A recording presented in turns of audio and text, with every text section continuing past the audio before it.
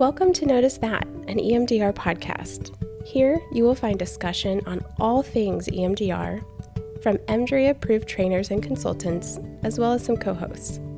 EMDR is an approach to the entire therapeutic journey, not just reprocessing trauma. This podcast will feature discussion on the therapeutic relationship, understanding and using the original 8-phase protocol, and what to do to bring deeper understanding to the why behind EMDR and what to do when you're stuck. This podcast is an invitation to connect and learn together about EMDR and the process of psychotherapy. We are glad that you're here.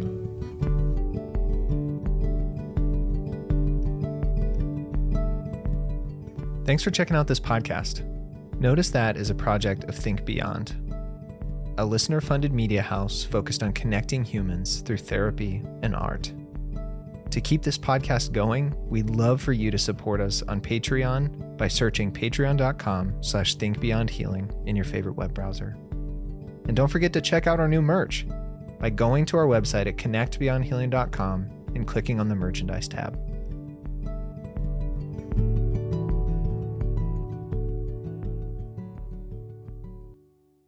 Welcome back to Notice That, an EMDR podcast.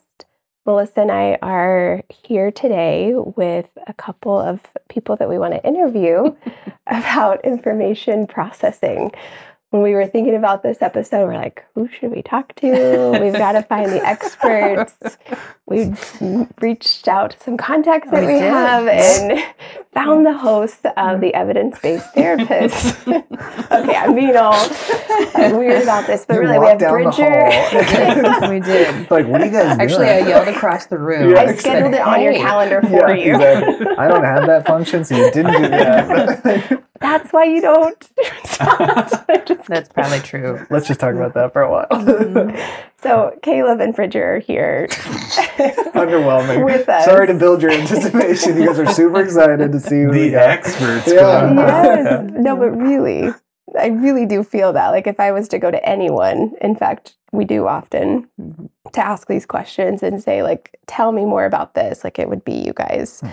So on this topic, we wanted to get the brains of evidence-based therapists. So Bridger, you wear a lot of hats. Yeah. But today you're going to sit in as... I've asked for, autonomy to just wear my evidence-based therapist hat. Yes. So it's kind of an interesting experience because the listeners have noticed that not all of them listen to the evidence-based therapist. And so there are people learning just now that there's another podcast that we have. Yeah. Another one. We won't do the whole intro of the evidence-based therapist, but just search it if you want to listen along. Because today will be kind of just a taste of what it's like, what that podcast kind of environment is like. But that being said, those who are used to hearing me in the Notice That way, it's my voice and I am me, but I'm wearing you get to spin up about all of the things. Just to go. Which is very much what we do on EBTs. We just do giant spin-ups, which is probably why for me, it's exciting to be on Notice That because now we have people who ask us questions that can ground us. That's right. Which there's not that. Make what could be very meaningless jargon very purposeful. Yes. Yeah. Do you want to know the number one comment that I get when people are telling me about their listening experience of EBT? Because I feel like it's just revealing. Okay, are we ready for the mirror? So normally what gets said to me is, I love it. And I have to be able to pause it while I'm listening, right? Like that is the number one feedback that I get because the amount of denseness of information in each minute of that podcast, I think is, probably double what a Notice That episode is in terms of information density. And it's not like, Notice That is exactly light in terms of density. And so it is a full buffet, informationally speaking. And so today we're going to maybe find the middle between the two. It'll be more dense than Notice That usually is, and a little lighter than EBT usually is. A nice middle. And a nice middle ground. Yeah. That's the goal. I'm just realizing this is the first time you've been on Notice That. So we did that BHI theory creation which you were there for. Was I on that? Yes. Was that on Notice That? Yes. Oh, Okay, Cool. so maybe But that was not. some time But- ago. unknowingly But I been don't on think Notice that maybe a was. brief It wasn't a notice that. introduction. It was like we released a BHI This is special. discussion. It was a special Yeah. release. So I think that's true. I think this is actually The first notice. time. Yeah. So welcome, Caleb Boston, Thank you. to the Notice CB. That podcast. Excited to be here. I was just listening to you guys on the way in, actually. So Oh, this is like such Just a to funny prime yourself. conglomerate of so many states of being in one yes. space, which is like friends Uh-huh. meets professional partner meets I listen to you guys meets I work with you guys Uh-huh. on other All of the podcasts. above. So It's a this lot. is going to be a party. This is going to be, yeah. It is, and there's 4 of us in a studio. I don't. Have we ever done a podcast with 4 humans before? I'm sure we have. Not since the BHI. Yeah, it's theory been a creation. minute, Mm. so there's going to be a lot of voices in the room. That's okay. Yeah. Mhm. I'll try to clean it up on the editing side a little bit, but The technical. I love it. Mhm. anyway. Why are we here today? So Yeah. I think that what feels fun to me is to imagine that EMDR is about to have a conversation with the theory of information processing. Yeah. And Jen and I are going to represent the world of EMDR, which feels quite massive. Very natural. But that's interesting. I say quite massive. She says quite natural. I feel like we I feel like that's a representing flip thing. I know. Yeah. Revelatory. Interesting. Yeah, I know. Then it shows our current mood, maybe. But we will wear that hat representing EMDR and turning to the world of information processing research to say, hey guys, how does everything that you know inform the work that we do?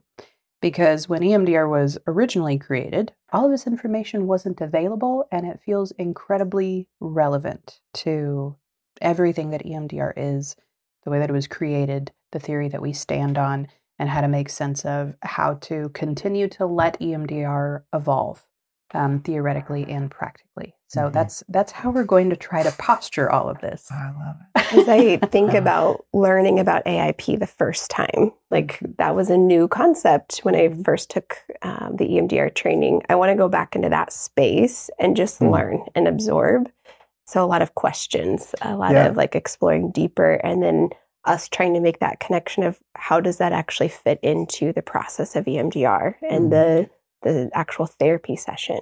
Yeah. How, I'm just curious, just again, as a sort of an aesthetic for the episode, this episode is a commentary or like a supplement, I guess, to the second chapter of the book, of Francine's book, which is titled Adaptive Information Processing, right? Yeah. Yeah. So that'll be a great place, I think, for this to start. Yes. Yeah. Yeah. And there is sort of a sprinkling of information about information processing for a couple of reasons. I think that wasn't her main goal in that chapter. She wasn't trying to do a deep dive into what information processing was, because she was focused on putting forth AIP as the foundation of EMDR.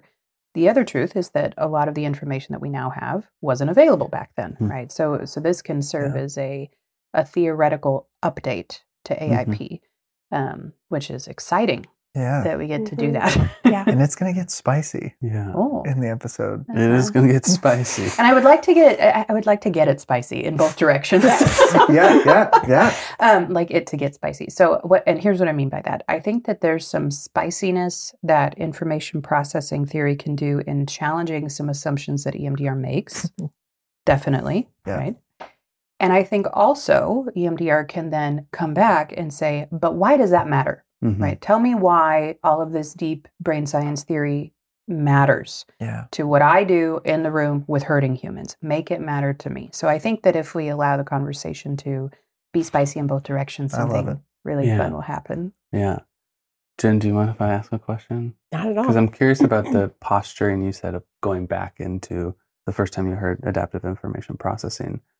What's like your gut feeling of like when you learn about AIP? What was like the feeling you took away from it? Oh, it was transformational in the way I conceptualized clients, humans, healing. Yeah. And it was very early on in my career, which I'm so grateful for, because it set the foundation to start to understand all of this is different than just a like diagnostic category of like, well, you just got the luck of the draw and here this is, and you have these symptoms and we need to fix them, into this is all stemming from something in your past experiences and leading to a shift in the way you're making sense of the world and the way you're understanding yourself and the experience that you went through. Yeah. I love that. And I would like to say that if we ever drift from that in this episode, then we're actually talking about it wrong. Because like the feeling around, or the feeling within the neuroscientific community is still one of like inherent healing. Like if we innate. Innate. Yeah. If we are given the resources of safety and connection as being a social mammal, we will heal, we will integrate, we will find adaptivity. That's just how we're biologically wired. So if the conversation drifts into a zone where it starts to feel like we're not talking about like the inherent adaptability of our system, then we need to like do an anchor back, because that is still true even with all of the wealth of neuroscientific information that we have now that Francine maybe didn't have access to. Yeah, it's still that like grounded tenet. Just on that point as well of like what was available then, I think what today, at least I would say one of our intentions at least, is to give a way of organizing what was there and what is there now in our understanding of information processing. And we're saying it very specifically information processing first, and then we're going to get to adaptive information processing. But today we're not, and I think this is just an editorial like choice we made of like, we're not going to get too deep into brain language as much as we are how to organize our understanding of information processing as an embodied experience, being human. Memory, when you explain it from that perspective, memory to me just makes all the sense in the world of it's important for you to hang on to this because it was meaningful. We don't just remember everything in conscious thought or recall. There are things that get organized into a way that isn't going to be pulled up every second. But information processing has a very specific role in the resilience of our innate adaptability. And I think that's what we're going to talk about today. I don't think that piece was emphasized enough in its original teaching of it. That it's not just that your system just does it. It does it for a reason. And that the exploring that is where I think we can therapeutically, that's the most important piece. Why is it that your system is referencing this moment? Like, why does that make sense? Why is it so necessary that it's holding on to it rigidly in some way? And so I think when I think back to learning about AIP, it was just like, well, this is what your brain does. Like, this is a natural system and you can count on, we are created in a way that it's naturally going to take this process, but that gets disrupted. But then we don't talk about like it's for a reason, and it's for that survival of the organism. Yeah, neuroscientists, like it feels like it should be a joke, but like the amount of times Aristotle's quote of nature does nothing uselessly is like put before any sort of article by a neuroscientist. Just like boom, right at the top. Like, it should be like kind of like a meme at this point, because I think we're all realizing that there is something about there's an adaptive quality to everything that the brain and the body does, even when we would quote unquote call it a disorder or maladaptive. And then in that moment, time becomes the key factor. Like, and that's, I think, what Francine is really wrestling with how do we go back into the past traumas and help the brain bring into the present more adaptive strategies. Time is the crux there. Is the brain closed to just seeing the world as the past, or is it open to seeing the world anew? Well, that's, I was going to say time and opportunity, because it's not just like silly brain. Don't you see that there's a much more adaptive way of organizing this information in the present? There's a reason it has the current structure and role in the maintenance of the system that it does. Mhm. That's where, again, I love that we get to have this conversation in this sort of long form where we can just set aside any connotations of adaptive or maladaptive for Right. just like a second. Yeah.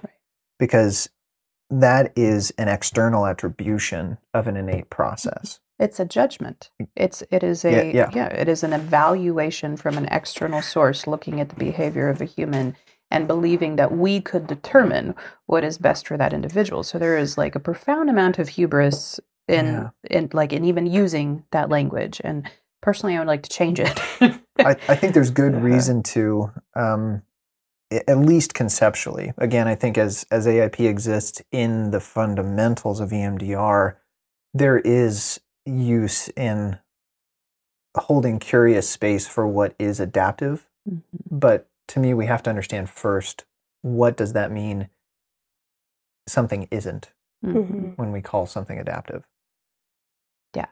And I don't have nearly the reaction to the word adaptive as I do to maladaptive. I believe in adaptivity. I don't believe in maladaptivity. Like and the reasons why I think are because of what information processing has taught us and showed us. So to go to that question of why does all of this matter, right? Like even in this conversation, there's probably a lot of people wondering like, where is this going as far as EMDR is concerned? And to me, the thing that felt disappointing about EMDR after probably 1.5 to 2 years of practicing it is that in its original form, there was no guidance, or at least very little guidance, of what do we do when it doesn't go the way you told me it was supposed to go? How do I partner with the system when what you told me was going to work, the partnering that of BLS, the partnering of the protocol, when clearly that's not enough, right? And the need for something more nuanced than trust me, it'll work, right? The Post-it note that I had that said trust the process for years eventually needed some nuancing of trust the process, but also really get clear on what's happening and why it's happening. And so for me, like looking deeper and learning more about information processing was when I started to be able to make sense of, this is what adaptive information processing is in a much broader scale than what I was originally taught in EMDR basic training. To me, the original version of AIP was correct in the sense that the tip of the iceberg is a part of the iceberg. But there is so much more. And today we get to talk about the so much more. And so to me, that's why this matters for EMDR, is because when the basic version doesn't work, are we done, or is it just the beginning? And for us, we all believe it's just the beginning, which is very exciting. So, so how do you want to go in? Like what's step number one? Yeah. So I guess I'll give kind of maybe a short overview of why adaptive information processing maybe isn't, why there's so many different voices to that one idea, and then kind of zoom in as to why it's hard to track the historicity of it, and then break down the words. Yeah. Information processing and what we're kind of wrestling with, what's adaptive versus what is maladaptive. How do we even define those terms? But first, we've got to zoom into what is information processing. The reason I think that and cue the start. We're starting now. Here we go. The reason that concept feels like it's a little tricky is because in the field of research, you have waves of neuroscientific inquiry into trying to understand the sequencing of brain activation and body activation patterns that give way to a behavior. So first, biobehavioralism was kind of the main way neurology took a neuroscientific zoom into just the behaviors. So if we do this, what behavior does it get? If we have lesion and stroke studies, how does that impact just broad behavioral patterns? That then they were looking specifically at sensory motor outcomes of those lesion studies and of control normal patients. Yeah. So just looking at what sensory deprivations do they seem to be struggling with, what motor inhibitions are they now forced to live with, for how long, what does then their body do in adjusting to the absence of a previously existing biobehavioral pattern. Yeah. Which is really important to notice that still counts as information processing. Sure. So just because we're talking about behaviors and not cognitions doesn't mean we're not talking about information processing. Which that's like a giveaway a little bit to something you'll notice as we develop this conversation, is that information processing is a multi-systemic function of our integrated mind and body. So it's not only orienting towards conscious thought or even cognition, as much as it is stimuli of embodied experience. Yeah. So I feel like that asks people to immediately broaden their definition of information, right? Sure. We're used to information feeling like, oh, it's a thought that I have. It's a sentence that I read in a book that contains some bit of data that I am now thinking about. It's right? a notion. Yeah, it's a notion, an idea. But what you're saying, Bridger, is that this way of thinking about information is all of the way that sensory data comes into a human organism. Even just think about some of the implications of the former understanding of information processing neurobiologically. What that would then limit the amount of our system that would be involved in that task would be devastating to how integrated or authentic that experience would be to what's actually going on.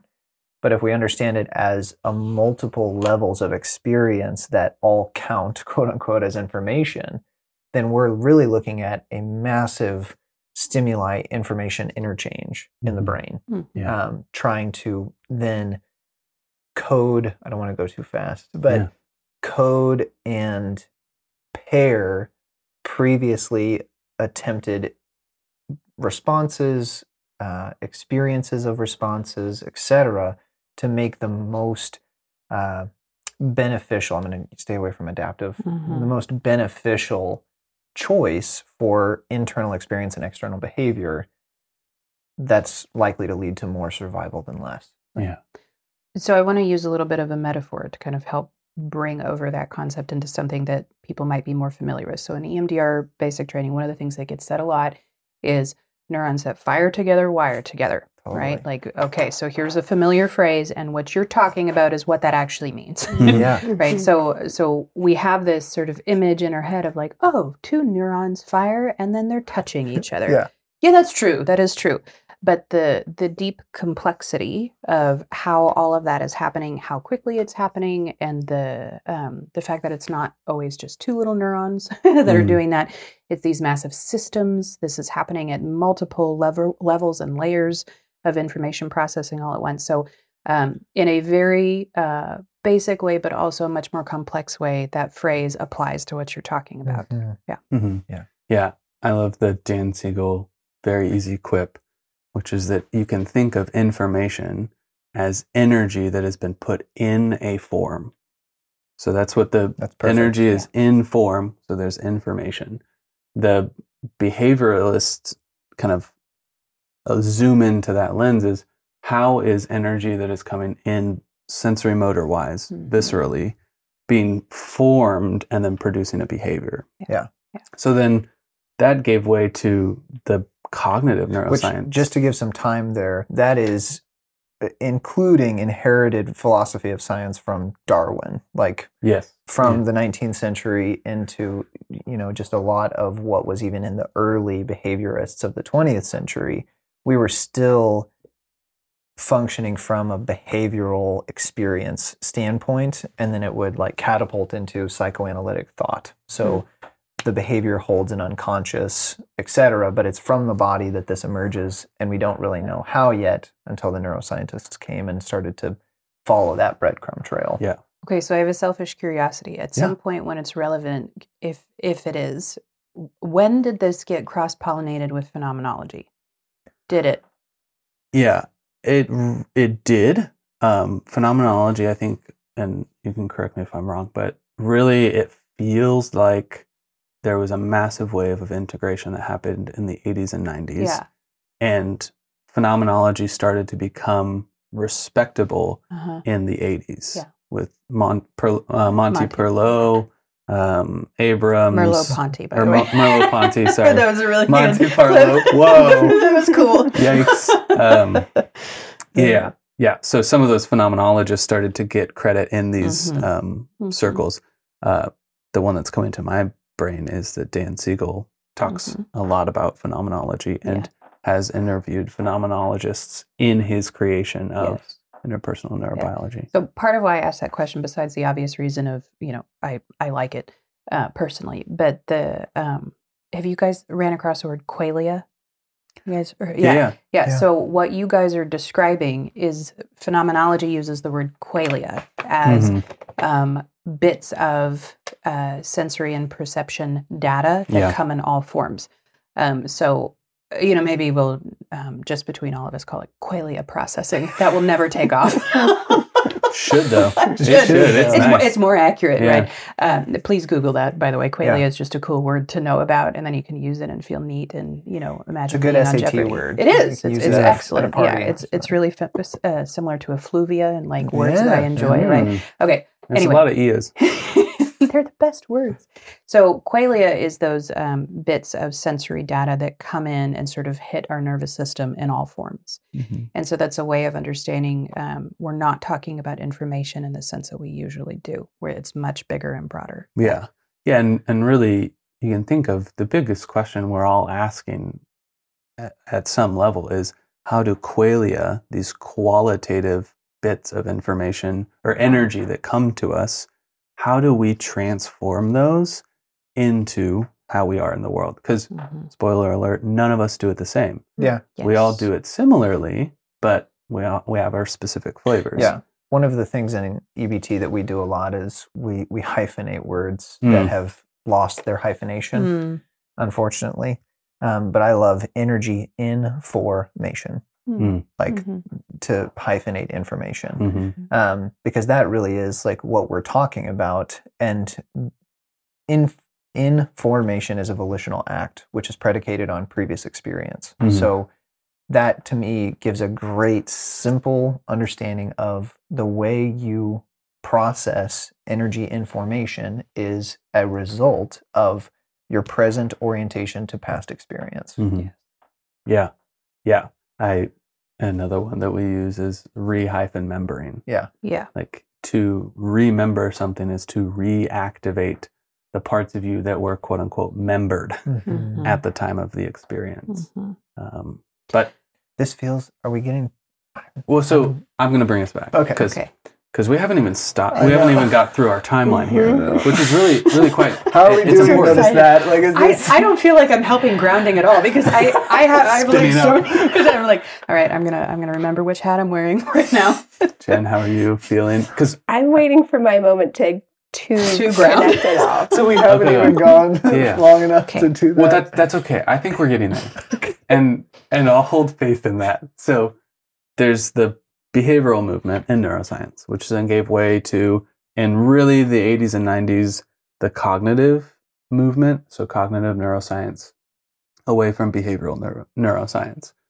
Cognitive neuroscience, with its scanning of the brain and really deep locating of brain activation patterns through specific tasks. The parallel history saw an incredible evolution in imaging technology, which I think captivated some of our fantasy as a field that, if I can watch it happen, I will have a better understanding of what it means and what it does. The problem, or the shortcoming at least, is that the technology that was so wrapped up in that fantasy measured cortical processing. So because a whole field was now enraptured by a imaging system and its associated philosophy and theory that was measuring cognitive process, that's what we look to as a primary mover in information processing, at least neurobiologically, from what we could see. It's only recently, and even still, we're not able to measure deep brain process, but we know that it's actually primary. Yeah. And why that matters is because as a field, we jumped from the body to the highest form of thinking, and we left something in the middle. Unconsciously. Yeah. Yeah. We left the middle part of the brain kind of unobserved. We didn't really care about it. So then in the cognitive neuroscience world, it became very focused on the modules in the brain. This is where you hear language like the amygdala, the prefrontal cortex, the hippocampus, the hypothalamus, the HPA axis, which is actually not quite modular, but these zones of firing, cognitive neuroscience was looking at how do we study their purpose? So what does the amygdala do? And in that way, the field drifted a little bit more towards like a rigid, the amygdala signals the alarm for threat. It's just basically a fear circuit. The hippocampus remembers. That's all it does. Which is true in some way, but it missed the way the brain actually functions, which is more as a whole system. More integrated. Yeah, and I will say, which this is to me just kind of tipping my hat in respect for the authorship, that we learned an immense amount from the revolution of cognitive neuroscience, especially what comparison studies they inherited the methodology from previous behaviorists. Like, let's study lesion or damage against a normal control. And now we're really going to learn, like the left hemisphere is an incredibly accurate system, and the modules embedded within it are very detail oriented. We learned that through the revolution of the cognitive neuroscience. And similarly, I think, were exposed to how mysterious the right hemisphere was still then at that time. We know, just very little amount from that chunk of time about what role the right hemisphere really plays, especially with things like memory. But it was an incredibly beneficial time for the philosophy of therapy, because we learned a lot of what was happening in the brain and what it could mean for clinical applications. This is also why you see cognitive behavioral therapy overlapping this cognitive neuroscience revolution, because they were teaming up in a way. What you're measuring, I can influence from a behavioral or therapy standpoint. Which, if you were to just read maybe the highest level of EMDR world, like Francine's book, she has this flow chart that shows that in trauma, the logical thinking goes off, quote unquote, offline. And so then the reason we have maladaptive behaviors is because we're utilizing only emotional thinking. And that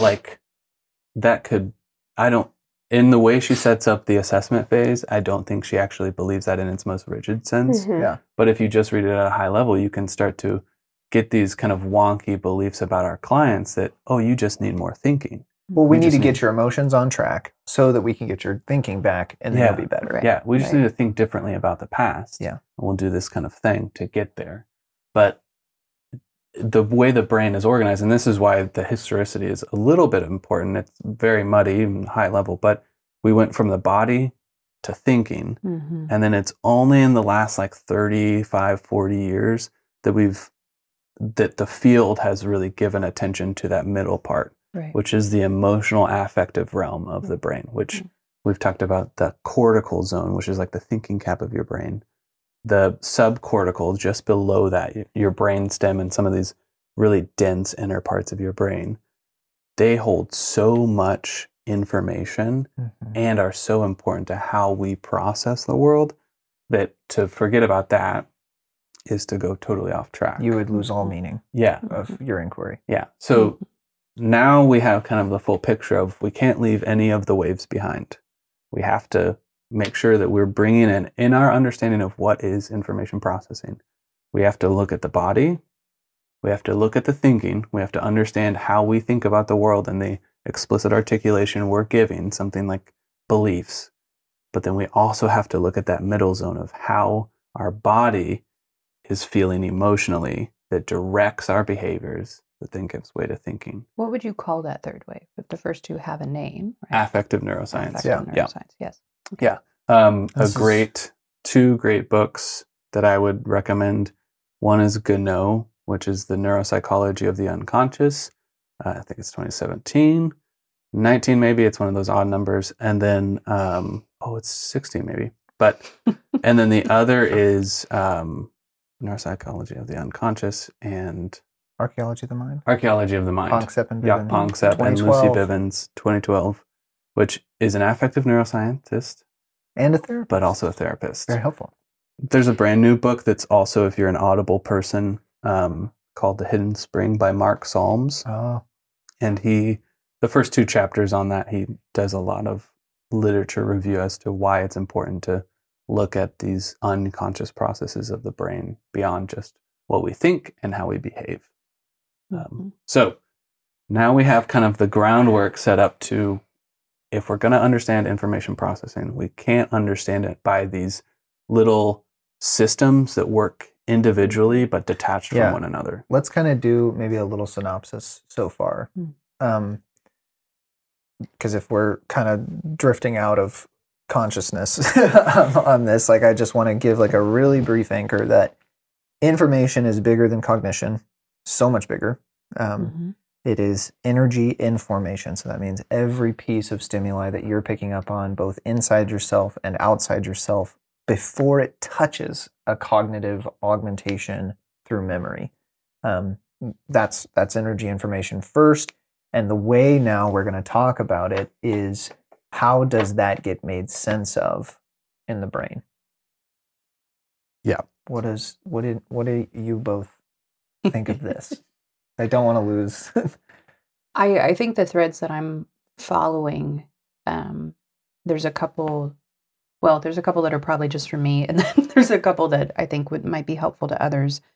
One is the observation of that in the flow of the development of all of this, and like tracking the lineage of this theory, that it really matches the field as a whole, right? So we're not just talking about EMDR, we're talking about being therapists and, kind of where we come from in the research lineage. So it's bigger. Relational scientists. Yes, yeah.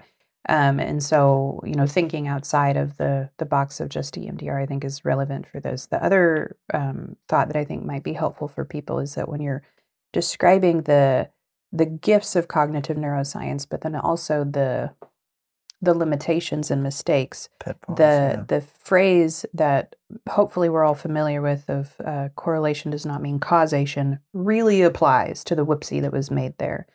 But it's also a really understandable conclusion given the limits of the information that they currently had. And that, to me, just highlights the need for us to stay open to the emergence of new information constantly. Yeah. Right. The limitations of the information alongside the advances in the technology. As a visual meaning-making species, I cannot highlight enough how much empathy I have for the field at that point, that for the first time we could see into how exciting. The brain when it's alive. Yes, yeah. So we can look at healthy brains. Yes. We can look at brains just like doing the daily brain thing, not a lesioned brain or a dead brain, right? We can see it alive and in action. And because of that, I think, just personal opinion, that we forgot that what is now on top was once below. We just forgot. Right. I think we became captivated by what's on top. Right. And there's also some like other cultural pieces that surround all of that we do not have time to get into, but I want to name them because it is relevant. The fact that this was happening in European and Western countries that had a very quantitative, dualistic approach to everything having to do with the mind and the body. There was some religious reasons why we were excited about leaving the body behind and thinking that it maybe wasn't relevant to being human. Wouldn't that be nice? I think therefore I am. I think therefore I am. That was Descartes' oopsie. But also we have some religious stuff around like the flesh and the body is where all the sin problems come from, and the desire to be more godlike, which we thought was where our logical and cognitive mind came in. And so there were some cultural things happening right around the same time that I think are relevant to why we got excited about it and attached to it. Yeah. And true to form, the culture is shifting and our sciences as well. All of it is swirling around each other and informing each other. So, if I could kind of say like a summary of my own, it's that Adaptive information processing is in a system. You don't have an information processing system in your brain. Mhm. The whole brain, your whole body, Yes. everything you are is processing energy, which Yeah. means it's processing information. You're The- not going to look at a textbook and see like information processing pointed at an Pointed area here. of your brain. But I think, well, and I will say that there's the implicit belief that the prefrontal cortex, this Yeah. zone of reflective thinking, which Executive is functioning. up here in the front of your brain, just behind your eyebrows and your forehead, that is the zone of information processing. And I think if we believe that, we'll miss our clients, because what I can reflect on as myself is dependent upon these deep processes of what is safe to even Opportunities of access. to even see, be, feel, experience. So our thinking, our ideas about ourselves in the world is not just the only information we're ever processing. My mind's working on some pieces and it's all Yeah. moving so fast. It's like, how do I keep up? But where my reflection is going on this in the therapy space is all of this is happening at the time in the past, right? When in real time, when these traumatic experiences are occurring or adaptive experiences are occurring. But then we're also trying to re-access these systems, Yeah. this way of processing in present day. And so how, I'm not even sure how to assemble this, but like knowing that we're building our understanding of the world, building our understanding of self through this information that's coming in and how we're storing it, how we're making sense and meaning of it. And that is what's carrying forward then Sure. into the day-to-day of how we're reacting, Yeah. responding, making sense of, making meaning of. I so appreciate that question because I think it gives us an easy softball to highlight the importance of moving away from modularity, because the hippocampus, I'm sure it's talked about in this book actually, like the hippocampus is an essential component to a larger system. I'll be generous that way, but it is not the center of memory in a human being. It's not where memory is held. No. Yeah. It is, again, essential as a component of a larger system. But to get to your point, and we have some articles that the show notes are going to be really extensive on this episode, but like just in Koziel's work, what is remembered is activated in the systems that initially process the experience.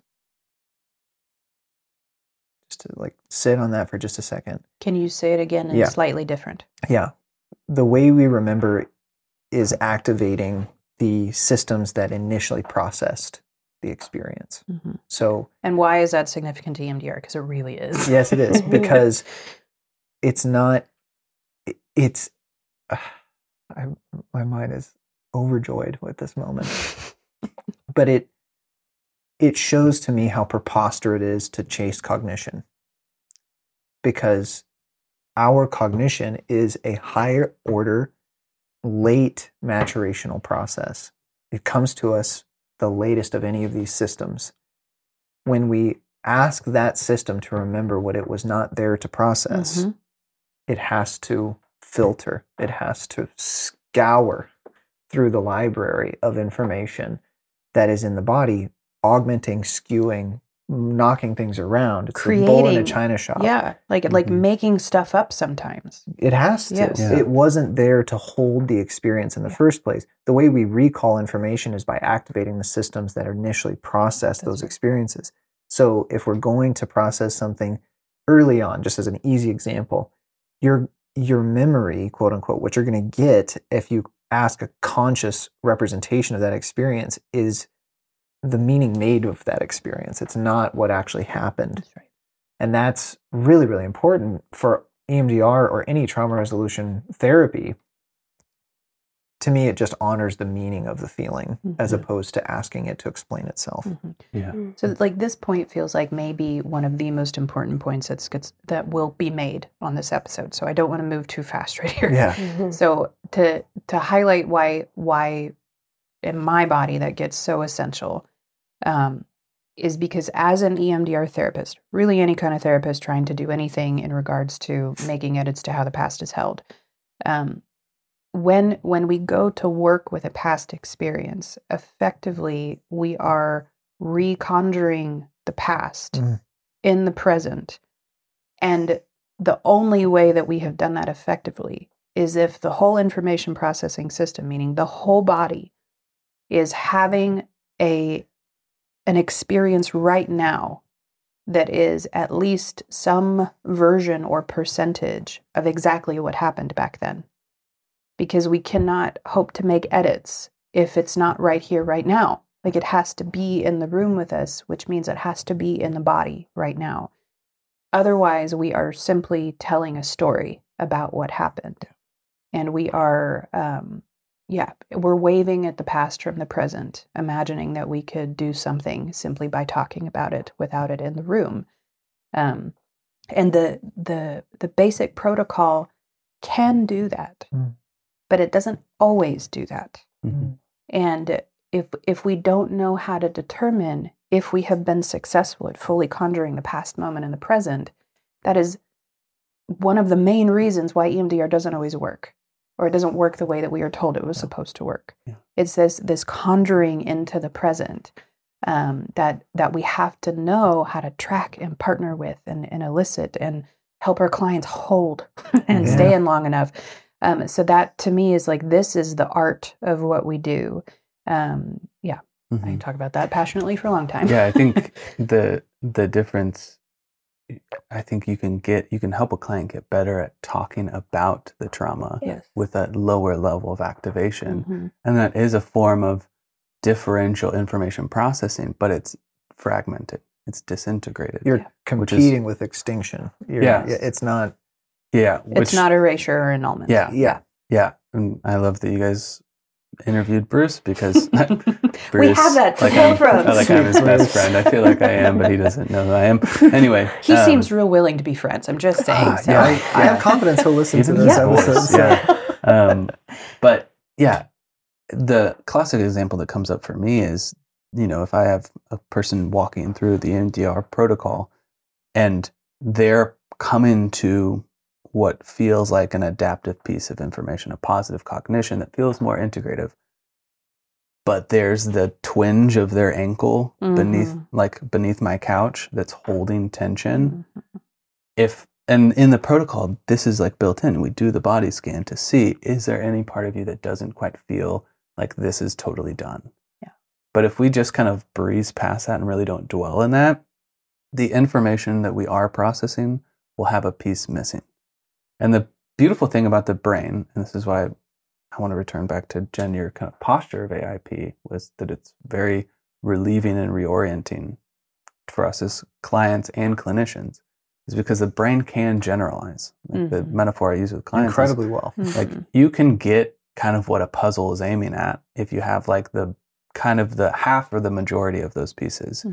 But trauma stores these dense pieces of information somewhere in us. This is like Bessel van der Kolk's idea. The body is keeping this tension held somewhere within us. And if we feel safe, we can bring that up and complete the puzzle.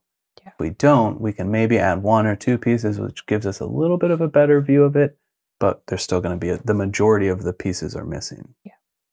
Okay, so here's a EMDR relevant critique of EMDR. I think that often we get a zero that is happening on one level of information processing, and it is not actually touching the deeper levels. And I would love us to all not be shocked when something happens in life and suddenly there's a new layer of distress that's attached to a memory that we thought we processed and we really did get a zero and it seemed really true in the moment. What the heck happened? Did I miss it? Did I fail? Did the client lie to me? No. There was something shifted in the system where a new depth of generalization was made available. And at least in my experience, that's often a sign that therapy is going well. That new levels of safety have emerged, and now they can have awareness of what their ankle is holding. Where at the original time of processing, they couldn't. That was off limits for whatever reason. Yeah, I think like this gets into the conversation of, so if information processing is a connection of many systems that are in our brains and in our bodies. How the heck do we organize that? How do we know as clinicians, like, where there might be fragmentation and how to find those fragments? One really easy one that you're just mentioning that I think relates a lot to attachment theory, which I imagine most listeners are slightly aware of if they've listened to you. If not, pretty into. They're jamming with it. Is hemispheric differentiation in the brain as it relates to attachment styles. And so hemispheric differentiation, for those who don't know, your brain is split in half. It has two hemispheres. To a very large degree. Yeah. Asymmetrically, fun fact, that your right hemisphere is bigger than your left hemisphere. Biology gives us these little breadcrumbs of what's really important in life, but that's for another episode. And a lot of this you can find from Ian McGilchrist. He has a book called Master and His Emissary. He also has a smaller, much more digestible text called Ways of Attending.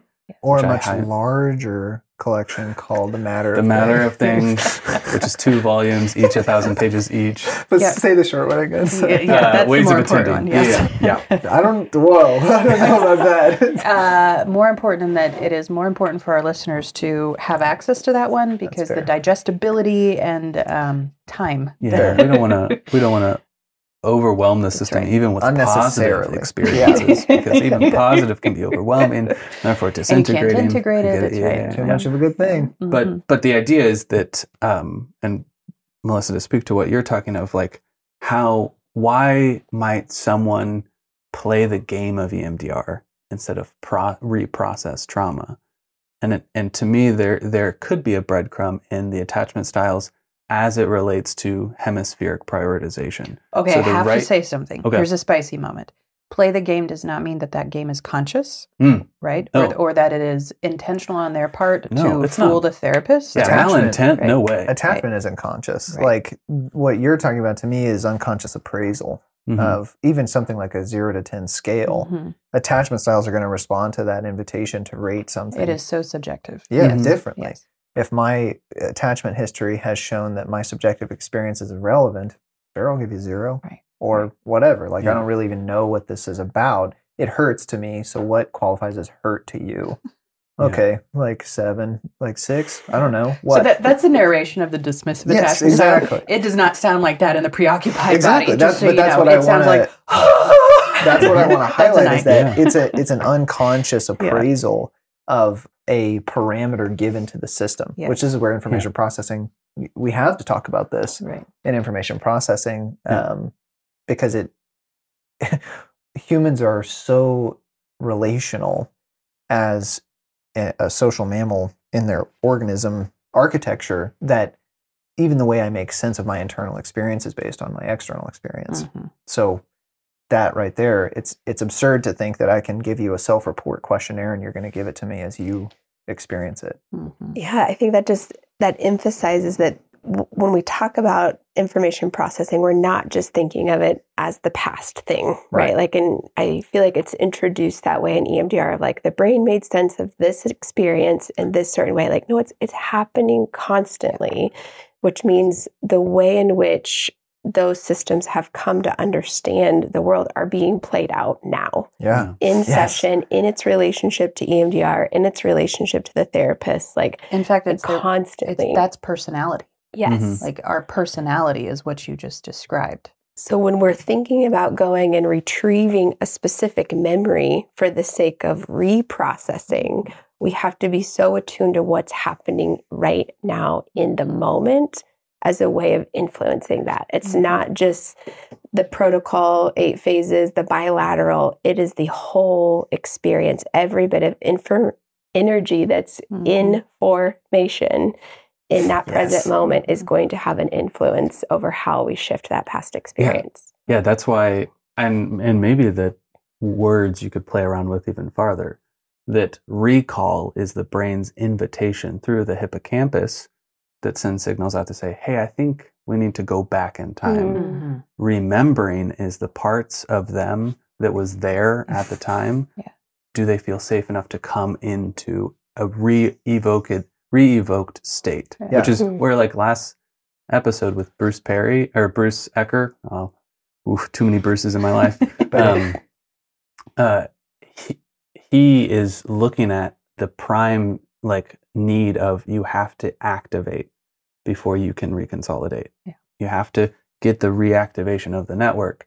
So then it's not just recall. It's not just talking about the past. If the past isn't present, we won't get any reconsolidation. Yeah, we talk about this in EBT all the time, that recollecting is going from the present to the past. Remembering is when the past comes into the present. That, again, collecting, remembering is that differentiation. And I think we think we're doing remembering in EMDR when often we're doing recollecting. And that is something we can, as therapists, watch for in the process of EMDR. We can be looking at how do we activate the remembering, not just the recall of the experience. And the piece of how do we influence the information processing right now as a way to influence the way it's being processed, reprocessed. That to me is a wonderful treatment plan from an EMDR perspective of, are we addressing the recollecting and are we addressing the remembering? Because the problems they're having symptomatically and the triggers they're experiencing or the difficulties they're having interpersonally are a combination of both. But we can't just say okay, give me the 10 memories, first and the worst, and let's start going. That's recollecting, and then you might hit something that causes a remembering, and then we're into really deep associative waters. Accurate that recall is the cognitive process of it? Is recall just cognitively retrieving that, and the remembering is activating more into the sensory experience or the body experience? Again, muddy answer. Conscious recall is a domain of neuropsychological health in terms of how much you can recollect and how coherent that narrative then is.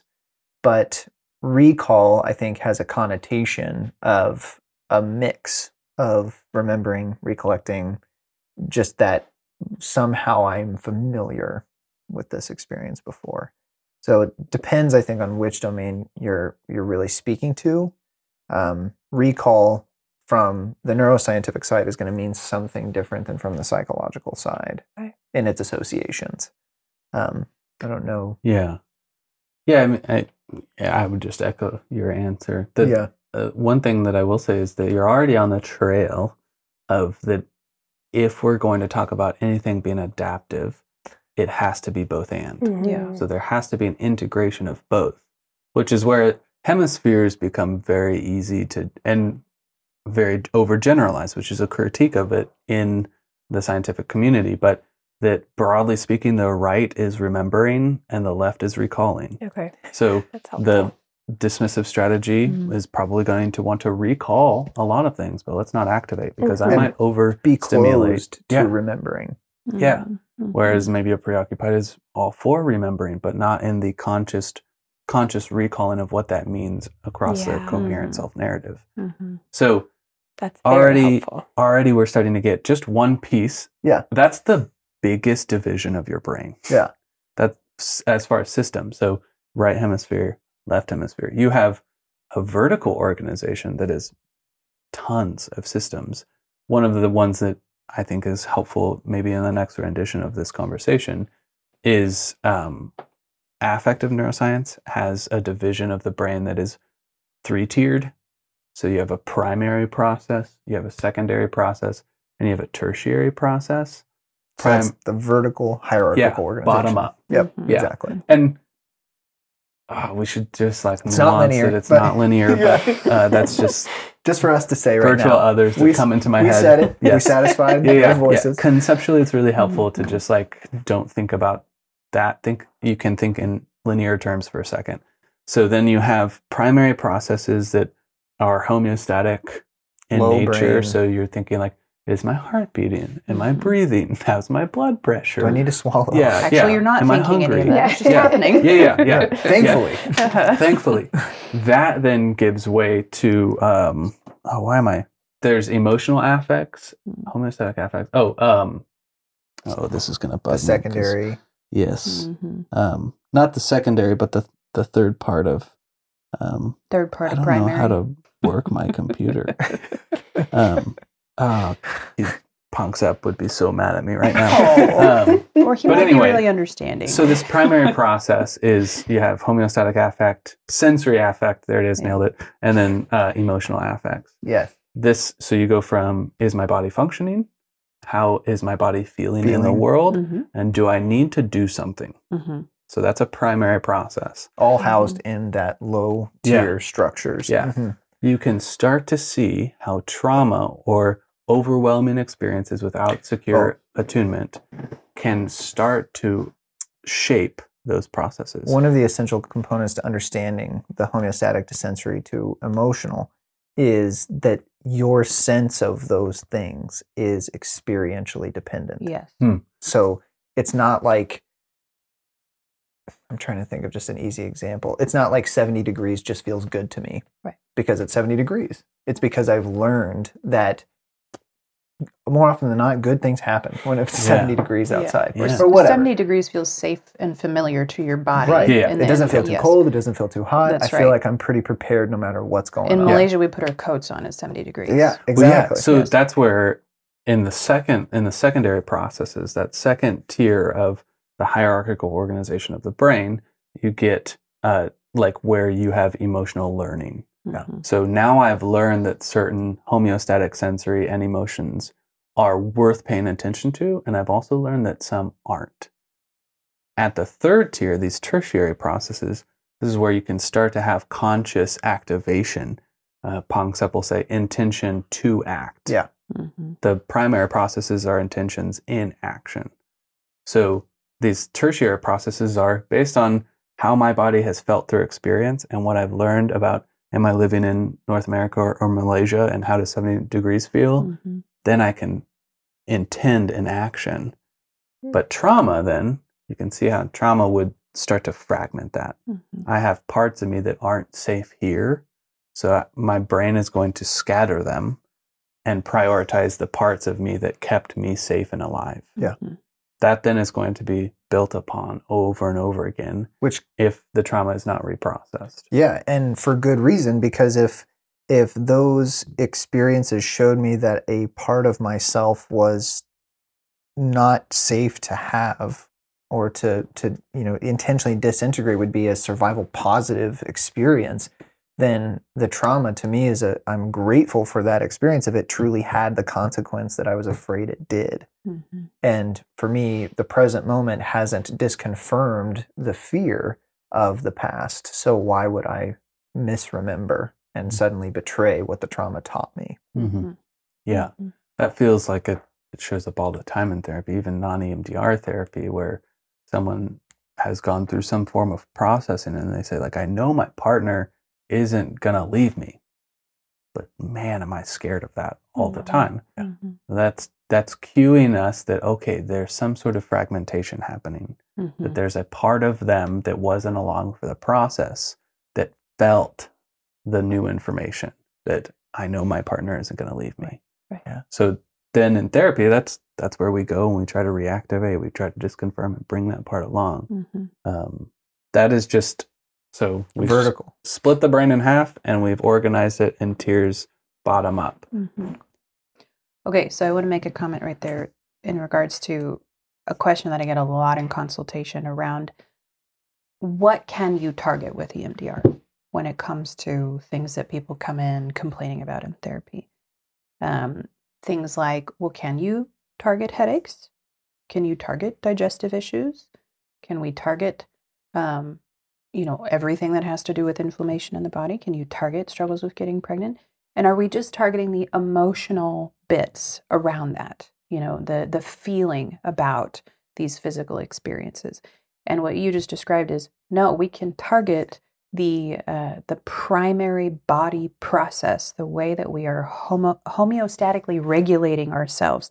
So somebody that resolves a previous experience through EMDR, their temperature regulation system in their body could change as a result.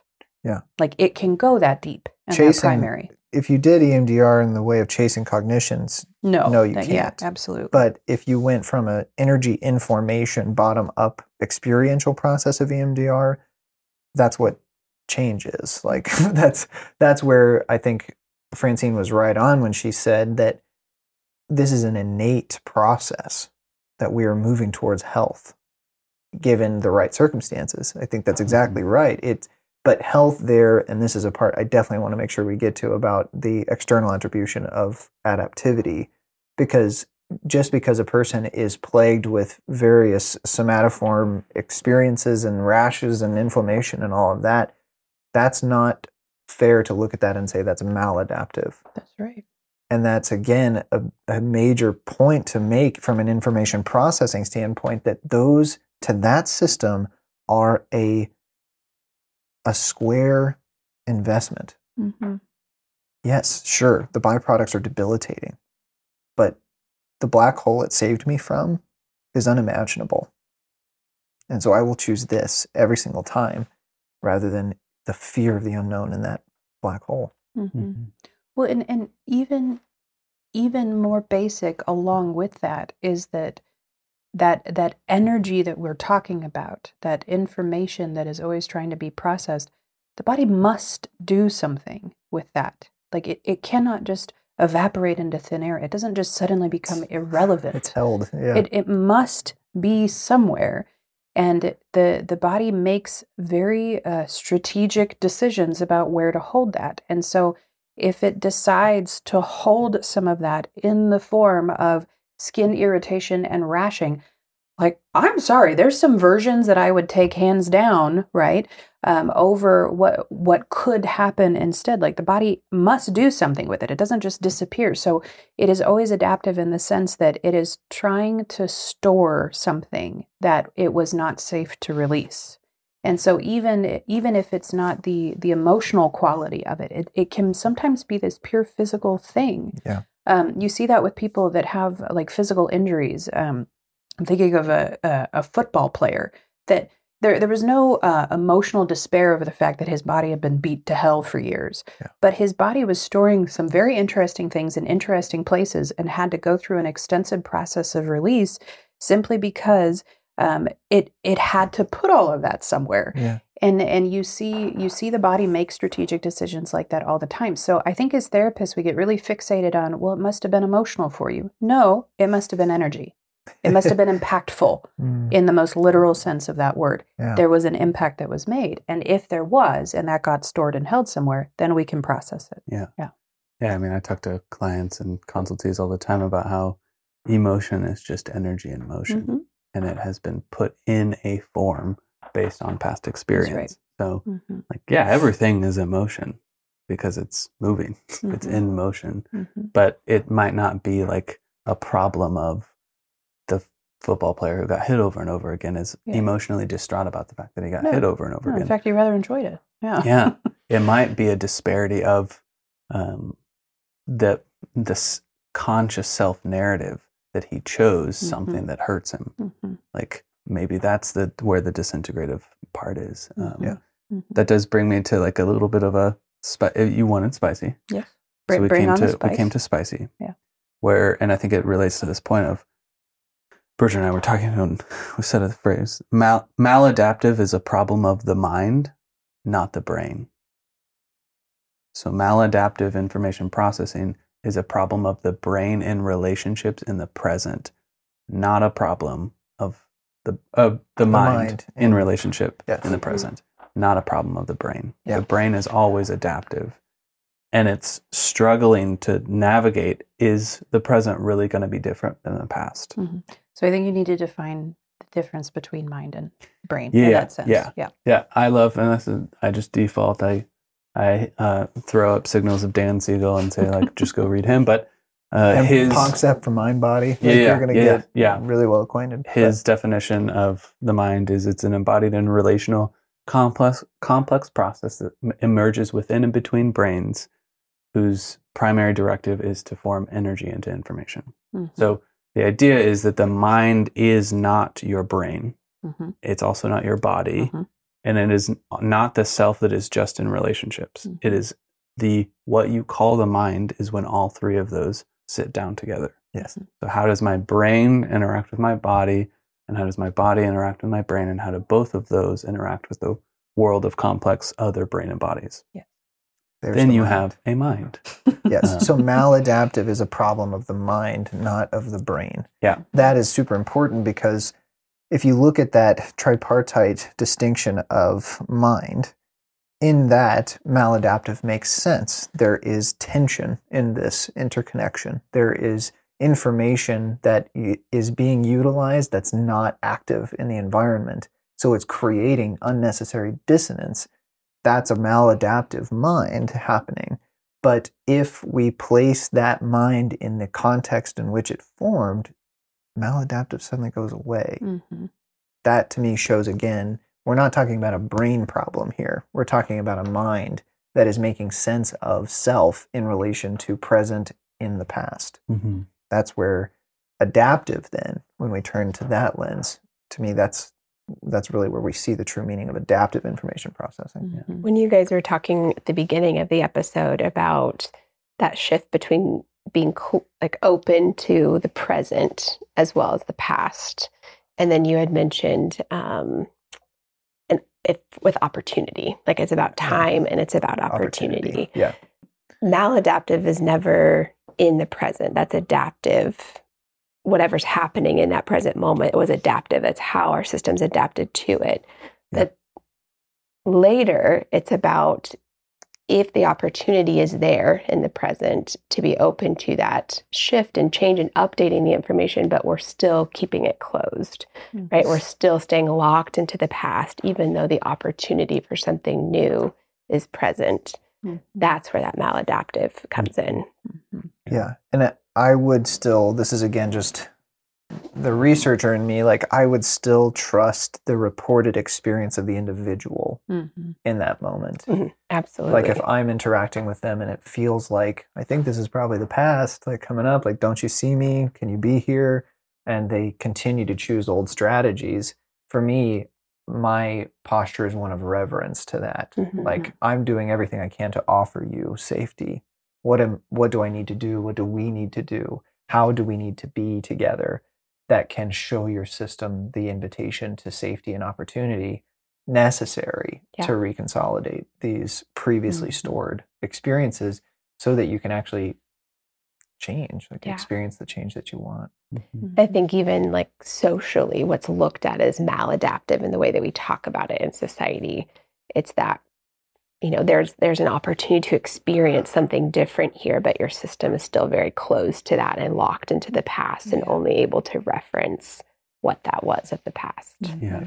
The brilliance of Ecker's work is that he is coming off of so much neuroscience that sees that the past, future, and present are never divorced from one another. Yeah. Right. You are taking current, present stimuli and you are checking your past experiences to make a future prediction, and that is happening unconsciously. That order to me is super important, even from an information processing standpoint. You just mapped a very clear intended process for the experience of the brain, where we're using the present to check the past or the future. Yeah. Dan Siegel says we're remembering the future. So, and what we're calling adaptive is, are we remembering the future in a way that's open to being different from the past? Yeah. So can we shift maybe what our templates are telling us? The world is this way, which is what Ecker's whole work on shifting schematic or semantic memory is aimed at. To me, it's so fascinating that the EMDR community is already on this wavelength. They just might not know it. Yeah. Because what is like a hot button in the EMDR community is somatic intervention, EMDR, and parts work EMDR. Ego state. I was just going to say, yeah. Body is looking at reclaiming the parts of us that are easily forgotten in processing, and parts work is looking at how do I get more of you to be in this present moment. Involved. Yeah. The more of you is seeking integration. Integration isn't fusion. Or getting rid of parts. That's right. It's holding complexity, which means there's more of you, but we're together. It's a balanced ecosystem. Yes, it's communication and connection in real time. Yeah. And I think that they are hot button out of intuition. Very much, yeah. Grasping. That therapists sense that there is something very important here. And when we try them with our clients, we see and feel we're onto something, right? There's power in this way of working. And I think that we can sense the importance and the usefulness of it way before we can describe why. Yeah. And this is why I think EMDR needs more of this theory embedded in it. Yeah. Well, yeah. Sorry, I just listened to the Ecker episode on the way in, so I'm gonna go back to that so many times. But his recalling of, I am intuiting this, and my colleagues are intuiting this in clinical practice, but is somebody else saying the same thing in the biological sciences? Anyone measuring this? Yeah. Yeah. And somebody was. Yeah. And I think I would speak for Bridger, but I think you are on the same page of like the desire of EBT would be that it would help therapists to learn that they're not doing wacky therapy. Right. There are people talking about what they're doing and making sense of it in a way that can increase confidence. Yeah. The language is jargony. The community is hard to get into. Yeah. It's really complex, and that's why we spin up so much. Mm-hmm. But the heart of it is to get to a place of like, what your body is intuiting is your adaptive processing, Right. seeing into the future what is possible without having a cognitive, quote unquote, like reflective ability to say why.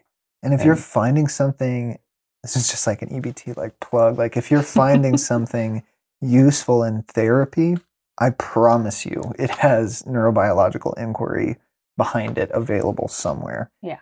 We just have to learn the keywords. We have to learn how to search it and who to talk to. And get access to it. Yeah, and that's why you need friends. That's why you need friends who are getting PhDs. That's right. Because then you can just say, friends like, that have university connections. Yeah. Send it to me. Yeah. Yes. Yeah. That's Yeah. so real. Mm-hmm. I don't know how. Notice that if you want to land this one. I feel like I've been straddling the line real hard over here, so I'm going to punt to Jen. I feel like we need more time, but I know we don't have it. But I hope that doesn't mean that it didn't make sense yet. No, that just feels like there's so much more that we could There is so much spin more. into, especially in the practical application pieces of it. Mm-hmm.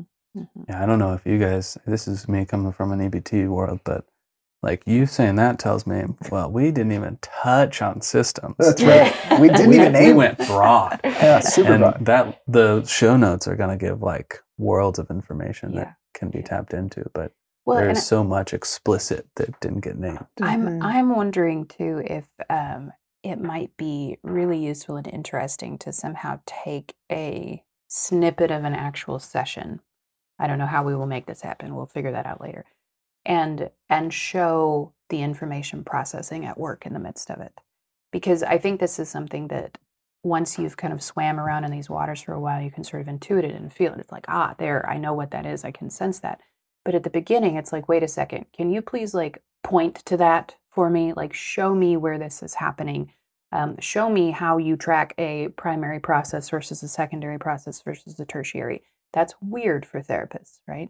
And so being able to see it in real time and sort of have a walkthrough, I feel like would be really helpful, but we need more time. Yeah. I think even with the soma psyche stuff, We that's do. a That's true. possibility to even just give a side-by-side commentary of Which the we sessions do- you've recorded. We do have a playlist up right now that is I Was a Guinea Pig for Melissa. Yes. And we did track the processing That's loops true. that happened in that That's true. little encounter. And your body was very cooperative and did it very explicitly. It was very kind. Thank you. Yeah, Seems like it's innate. oh my God. LOL. Yeah. I will say that just as a side quip, none of this information comes into therapy explicitly with me. I don't look at any client and say, well, your primary process sensory affect seems to be a deficit right now. What are you inhibiting? No, but I am curious about what part of them has had to take a backseat and what part of them is adaptively based on the past being prioritized in this moment. Yeah. What I like about EBT is it's a iterative translation that, we're reading articles. So you don't have to. Good job, guys. But we would love if you did. Dang it! I didn't get my part. And then from once we read it and we talk, then we can translate it there. And that to me is the process that the scientific community, really just the therapy community, really needs. It breaks my heart when a clinician has had such bad experiences in relationship with academia that they say, I don't like to research anymore. from one part of me says, yes, you do. You see clients, don't you? Like you're sitting in case studies every day. But to me, that shows that your identity has been badly abused, to forget that you're always learning. Janina Fisher, I went to a training with her, and the amount of times she said experiment, like just run an experiment. I was like, you're such a scientific thinker, and I love it. I love it. Because, you just don't say anything that's like, I'm scientific. Here's certain. The form of her therapy is so scientific. Yeah. Just run an experiment. Yes. See what part shows up. See what body feels the need to become present. Like, that's right. run And experiment. EMDR can absolutely be that too. Oh, yeah. Especially it was an with EMDR this. training. Yes. Yeah. Well, thanks for having us. Thanks for being here. Yeah. Especially you, Caleb. Yeah. I mean, This is Bridger, I love fun. having you here too, but You'll be here next week as well. Not with this Kate hat Keeler on. is a beautiful anomaly. You'll miss the hat. Yeah, I want to get this hat. Yeah. Put You your can wear it notice that anytime. hat back on. Yeah, seriously. Yeah. What are you doing? And don't come without a hat, too. I don't want that. Yeah. Like, it's- Oh. anyway. All right, everybody. Well, thank you so much for listening in, and we will determine if we need another round of this, because we might. I'm just saying, Caleb, if you're open. I'm always open. Yep. Sign me up. I didn't hear Default Mode Network one time. I was didn't thinking hear about it, but I'm like, if Vince we Clark. talk Yeah, about it that, just we felt just like can't. we were going to go somewhere I know. that we didn't have time to give credit to, and then a part was going to be disintegrated, and then we were going to drift into maladaptive information processing, and I just wanted us to stay in an adaptive loop. So Problem of the mind. Thank That's all you I'm for saying. that. If you guys think that he doesn't talk that way normally, you're wrong. That is exactly how he talks all the time. So, oh God, It's a good way there's to a do mirror. it. there's a heard- mirror. I heard We love everything you said. Thank you. I know, so appreciate did that. I. I I was enjoyed there. it. All right. Thanks, everybody, for listening. We hope that you have enjoyed this podcast episode and that it will help you help your clients in the process of EMDR therapy. If you are curious to learn more about something that you've heard today, check out our website at www.beyondhealingcenter.com and go to the Trainings tab for more information on our upcoming EMDR and case conceptualization trainings. You can also contact us by emailing trainings@beyondhealingcenter.com. If you want to stay connected, please subscribe to this podcast for more episodes, leave us a review, and follow us on social media by searching Notice That Podcast.